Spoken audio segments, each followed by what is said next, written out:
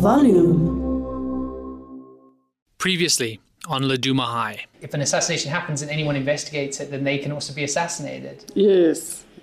Including a ward counsellor. Yes. Including a journalist. Yes. So what is one meant to do about that? I don't know. I think it's the issue of the police officials coming up with a plan.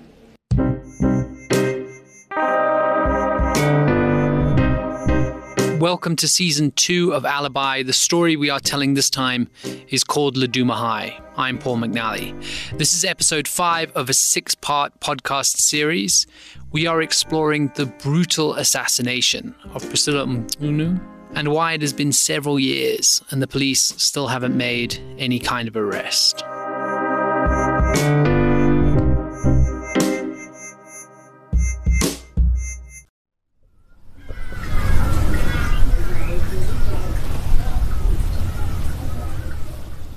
I am lying spread-eagled on my bed, wearing all my clothes and my shoes, and staring up at the ceiling. I'm still in Pietermaritzburg, and the tension from working on this story is starting to stifle my breath. I realize occasionally that I've been holding my breath for an undetermined length of time. It's from nerves. It's from kind of a sick tension. My phone is lying beside me on the bed, and I'm ready to make a call. It's 5 p.m. I'm staying in my usual guest house. It's one of those places where you are in the spare room of a family home. You can't quite hear it on the tape, but a pet parrot has been let out of its cage in the lounge, so no guests can enter while it is swooping around. This is a good time to take stock of where we are with the story. In the last episode, I visited 3 important people. First, Dlamini, an ex-member of Laduma's school governing body, who served while Priscilla was alive.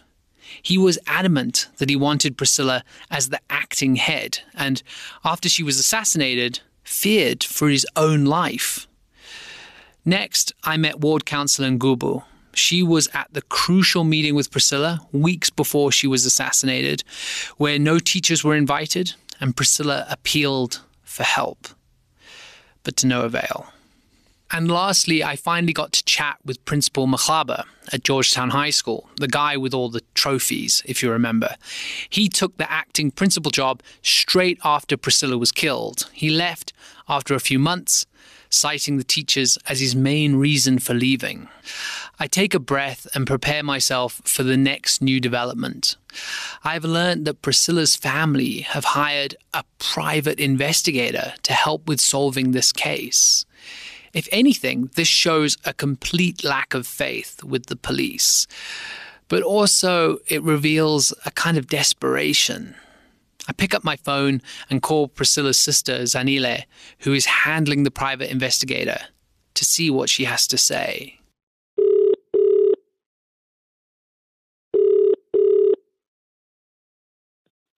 Hello. Hi, Zanile. How are you? I'm fine, and you? You know, I think it's important for us to talk and I can get a handle on what you've been doing. I know that you employed a private investigator. Is that right? Mm-hmm. Are you still in contact with him? Yes, I am. Do you think it would be possible for me to speak to him as well? No, you can't. Because it's a private effect. No, I know, I understand that, but I think for us... I can't give you my private investigator because the name says it's a private. So it's our private, not the public. No. Can't give you in my private investigator, I can't give you the information that you got. Okay, that's fine. Did you manage to get in contact with the man from KZNCC so he could vouch for me? Did you speak to him? Yes. And what did he say about me? We are speaking about Reverend Giddy, who we met in a previous episode and who initially introduced me to this case. He knows you. He knows me, yeah. This thing is very sensitive. So I can't repeat it now and again because it hurt me so much. I know. I understand that. Yes. I know. And since there's no one arrested, I'm still bleeding.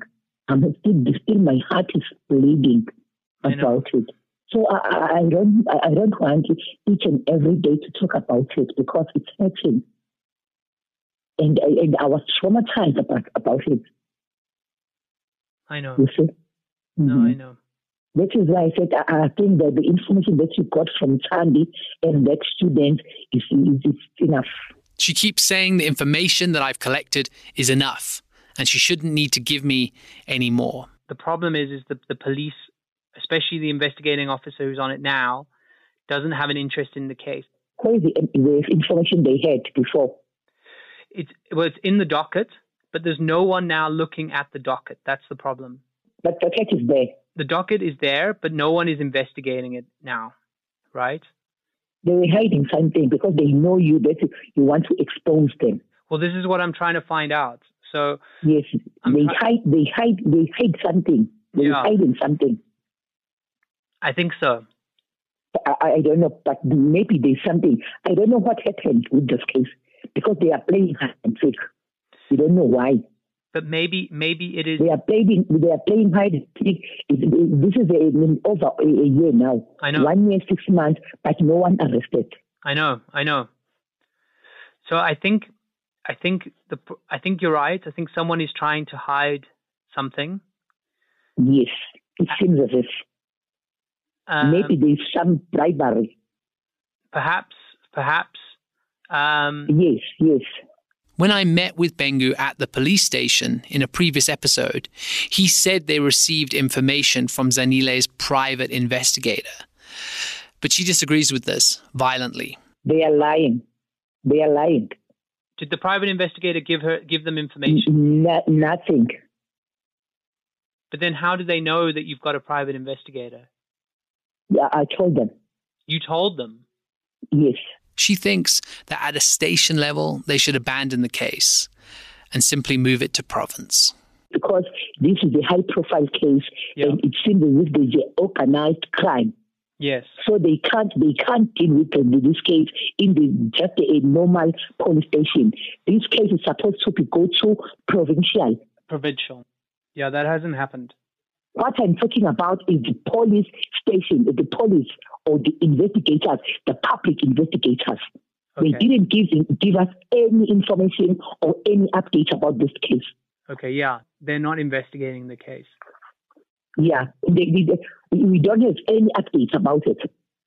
They just sat down and relaxed because there's nothing happened. Because our sister was like a dog. They killed the dog. How can they kill the female with a piece of chalk in her hand with 19 bullets? 19 bullets in front of Lenas. And shoot the lady, 19 bullets. Hi. People are so heartless, are so evil. Yeah, it's painful. I'm sure. Very, very painful.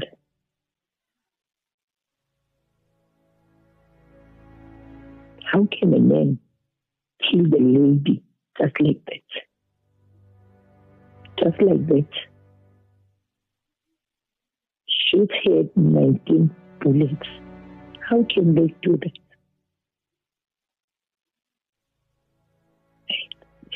Yeah, it's fine.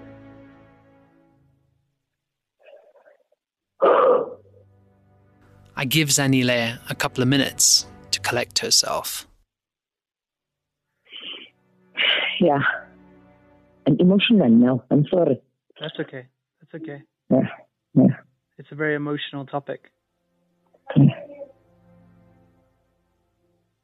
I know. Yeah.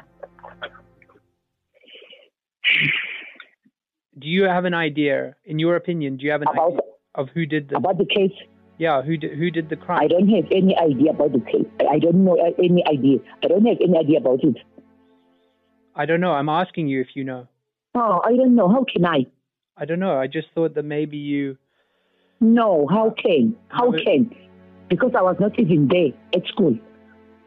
How can I know? Well, I the thought tears of my sister.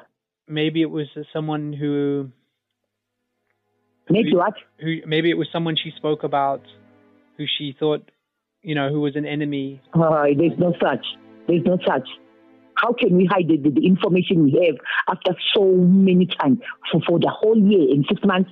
If we know something about it, how can we do that? No, I didn't think you were hiding it. I thought maybe you told the police and they just hadn't done anything with it. Oh, we don't know anything about it. Okay. There's a lot of information in that docket. They know. There's a lot of information, but they hide it. Zanile has spoken to Bengu once. She doesn't trust the police, but she does trust Tandy from the school governing body at Laduma. The lady I spoke to in the first episode, and Principal Mahaba from Georgetown, said he didn't trust at all.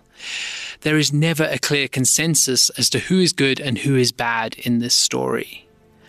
However, this call with Zanile is gut-wrenching.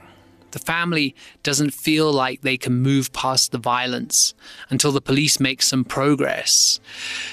And from my own selfish perspective, what Zanile refuses to tell me is disappointing. There's a private investigator out there, another pair of hands that has been paid to dig into this case, but it doesn't look like I'm going to see their progress. This setback puts me into researching other examples of teachers that have been assassinated. And what is mind-blowing is that Priscilla's case isn't the only one of its kind. Even in Pietermaritzburg, there's another case in this tiny city.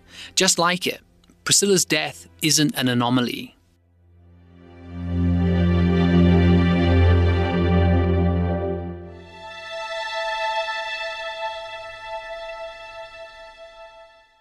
There are some artworks that I get interested in. For instance, there is that one over there which just captures the life. Can we go have a look at it quick? Priscilla isn't the only female teacher to have been assassinated in Pietermaritzburg. I meet journalist Sabu Mboso in the Tantham Art Gallery in the centre of town to discuss another story. We start by him showing me his favourite piece of art in the gallery. This one here. I like this. I like the simplicity of it. The piece he's pointing out is a brightly coloured oil on canvas called Dambuza Clinic. This is a community setting, as you can see. It looks a bit like where Laduma is. I mean, that could be Laduma, this could be Laduma, yes. But an element of familiarity about it. I like the community setting that it creates, that it gives me, and it's an everyday reality. Like a true journalist. You come to an art gallery and you choose the most realistic looking painting. Yes. Look, I'm not going to do abstracts. I didn't. Sabu reported upon the murder of a principal, Nakutula Magwanyana. She was assassinated a couple of years before Priscilla. So this particular afternoon, we came across a story that a woman had been killed. And subsequent to that, we then followed it up big time. That was the first major story of a principal getting killed. We had never come across something like that. Even though you may have heard that being a principal is a risky job. A crucial parallel with Laduma is that there were clear warning signs, and these were all ignored. Prior to her killing, she had been receiving threats. There was even a writing on the school wall where the writing was, "Get out or else you will die." Turns out that a couple of days later, she then gets killed. That is how strong the message was. The graffiti is truly spectacular. It is huge in red paint across the front of a classroom, names the murdered teacher personally in large letters, and die is written around a picture of a gun. Villa Maria is a primary school. There was a level of expectation that some kind of arrest would be effected within that period of time. However, as the days and weeks continued, not much was heard of in relation to that. In fact, it appears as if the police just reached a dead end. However, the killing itself was less ostentatious than the one at Laduma. There were no witnesses, and it was made to look like a botched hijacking. There were some pictures that were taken at the scene. It was not a pretty sight, I can tell you that. And when you take those pictures and then you compare them with the ordinary pictures of a person when they were still alive, it gives an indication that her death was very violent. It was quite bad, yeah. And then the discussion started that, but this is not a unique case. These are regular occurrences within the education system where the tussle for the position of principal is so intense that people are willing to kill for it. This second killing happened in August 2015, and Sabu and his colleagues covered the story until the end of that year. Generally, being a reporter is dangerous. Doing a case like this is dangerous because when you are writing a story about an attack on a person by some faceless individuals, you do not know, and that's the problem. When you do not know who the attackers were, you do not know whether you are also marked as a person that's reporting on these developments. So it was not an easy story to do. Let me put it that way. In as much as we put on brave faces, but it wasn't an easy story. And though this killing didn't happen in front of students, like at Laduma, the young kids at the school were, of course, devastated. On the morning when we went to that school, the kids were hysterical. You could see the level of hurt that they were feeling. You got a sense that this teacher was not just a principal, but was a mother figure to them.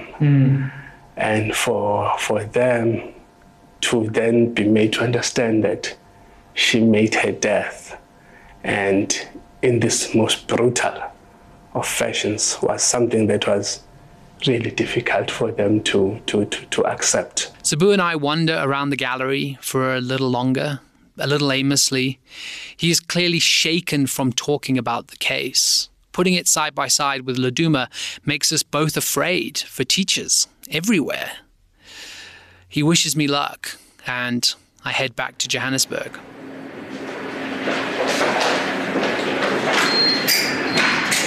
Want a cup of coffee? For sure. Assassinations in South Africa have a wide historical and political context. So I approach academic and journalist Richard Pittas. We heard from him in a previous episode while in Joburg for more of an explanation. In KwaZulu-Natal, it is undeniable that the police are complicit in what's happening. I did speak to some police officers there who had been involved in policing political violence in the 1980s. And they said to me very clearly, this will never get resolved at a policing level unless you bring police officers who are completely, outside the province. Right. So people from elsewhere who are not linked in with local networks, and you give them the mandates and the resources to investigate it. Otherwise, it's not going to happen. So many people have been shocked and even a little unbelieving when I've described to them Priscilla's case. They are often unaware of the level of violence in the country, especially how it could affect the acting principal of a high school. But I think it's important to acknowledge that there was very little interest in this. Basically poor working class African people being killed and there's a spatial dimension to this, so it's happening in a township or in a shack settlement, just hasn't, well, for a very long time anyway, wasn't really of any interest to an elite public or to the mainstream media. I mean, it sounds, you're saying that that's changed now. People have more of an appetite for it. Do you have a sense of why that's happened? Well, I think the Morena Commission definitely helped to persuade the media to take it seriously. The Morena Commission we have talked about in a previous episode. It was a widespread inquiry and report into the extreme violence in KwaZulu-Natal. Elite society in South Africa generally just doesn't care about those people. Just doesn't. But you see, what started to change towards the end of the Zuma years was that the kind of political thuggery that is completely normalized in KwaZulu-Natal, and I really do mean it is completely normalized. I mean, it's very common, for instance, if a group of women in a community get together and say they want to hold a meeting to discuss an issue about housing or something like that. It's very common for the first thing that happens to be the ward councillor showing up with 5 or 6 heavily armed men and to then proceed to threaten to kill those people. I've seen that numerous times. Now, that kind of thuggery has not been of any interest to most academics, NGOs, most newspapers in South Africa, because it's some other people somewhere else. And the assumption always was that that part of society is backward. And, you know, the NGO space, the academic space, the elite newspapers, that's the leading edge of society. Yeah. And eventually enlightenment will trickle down to those spaces. Yeah. But in fact, what happened in the Zuma years was the other way around. The forms of politics that were allowed to develop in those spaces captured society as a whole. And when it became apparent that those kinds of political thuggery, in a much less serious way, were starting to affect elites, you know, academics had their computers stolen by the state, or there was strange break-ins at NGOs, or there was just a sort of debasement of political discourse in a more kind of threatening direction. I think elites in South Africa started to realize that actually, if people are getting killed in a place like I mentioned earlier, like Kwandangezi in Durban, it's not entirely irrelevant to what's happening in Sandton. President Jacob Zuma, following incessant corruption charges, resigned from office in February 2018 and was replaced by Cyril Ramaphosa. Do you think now that Zuma's gone, that will change anything? Should they feel any kind of optimism about the situation? Is it just the wheels have come off, it's too late?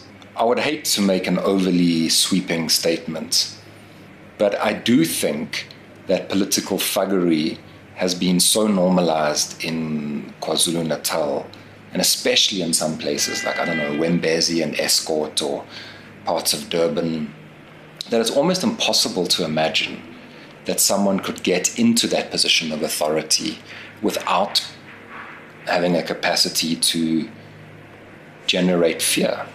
I mean, you know, in Russia, journalists turn up dead in the back alley, you know. That was where we were going. I don't think Ramaphosa would like to do that.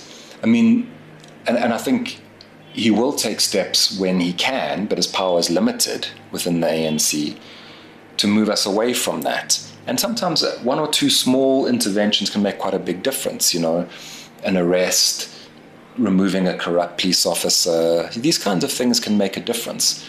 I guess the real question will be what happens when it becomes clear that Ramaphosa can, you know, stop corruption in state-owned enterprises and things like that. That's already happening. But people are going to still remain unemployed and impoverished. You know, how do you manage that?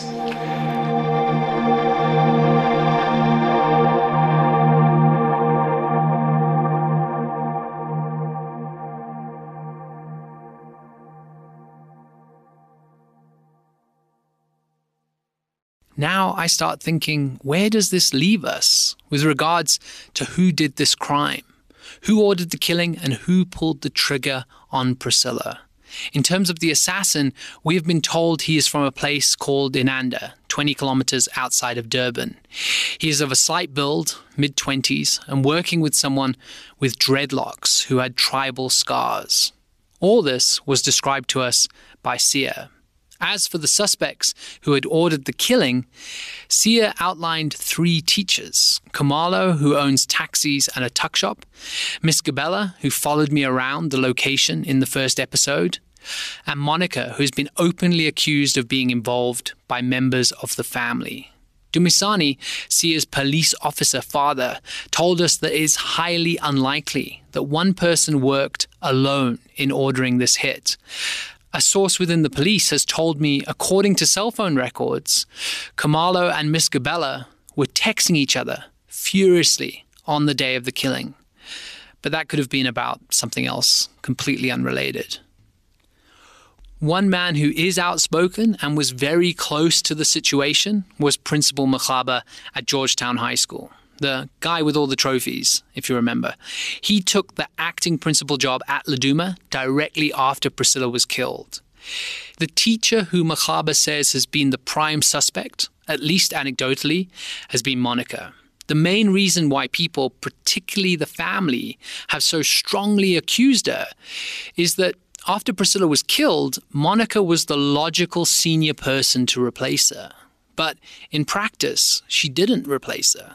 Machaba did. Here I am, speaking to him in his office. Have people actually accused her? Yeah. Oh, really? Yeah, that was the story. Yeah.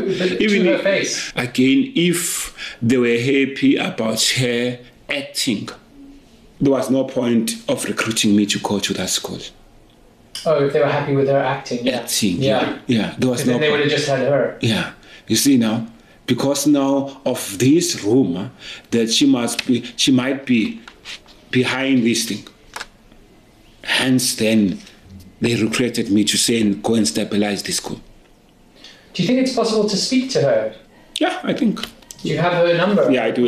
My number's Ak. Okay, and do you think she would be, if I go and try and speak to her about this, what do you think she'll say? I think, again, you might get her version. And maybe she's going to give us the version, say, between her and Priscilla. Was there any time where they were at loggerhead, and why she think she was accused of such murder? Yeah. And that is what we are going to be doing in the next and final episode, talking to the main suspect. We are going to try and sit down face to face with the teacher that we've been calling Monica and ask her if she did it.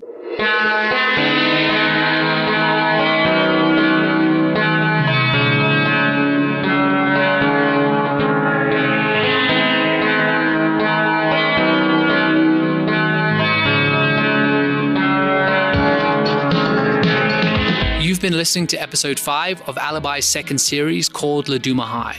We are taking 6 episodes to look into the brutal assassination of a high school teacher and how, after so long, there have been no arrests. This podcast has been written, edited, and produced by me, Paul McNally. Thanks to Gavin Haynes, Kyla Hermanson, Jeff Kelly-Lowenstein, Tom McNally, and Stella Desoy for their editorial oversight. This episode was mixed by Gwinch Sarame. The music for this series was composed by John Bartman.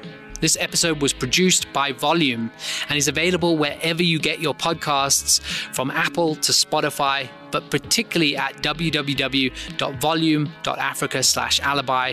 Here you will also find our first series that tracked a possible wrongful conviction.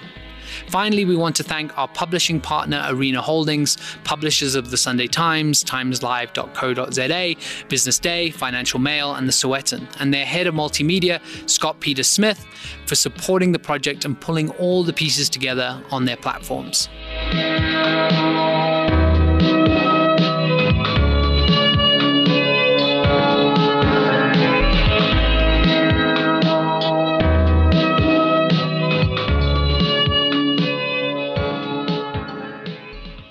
Next time on Laduma High. But I'm saying, I am the suspect. I have been investigated, but nothing is linking me to the killing.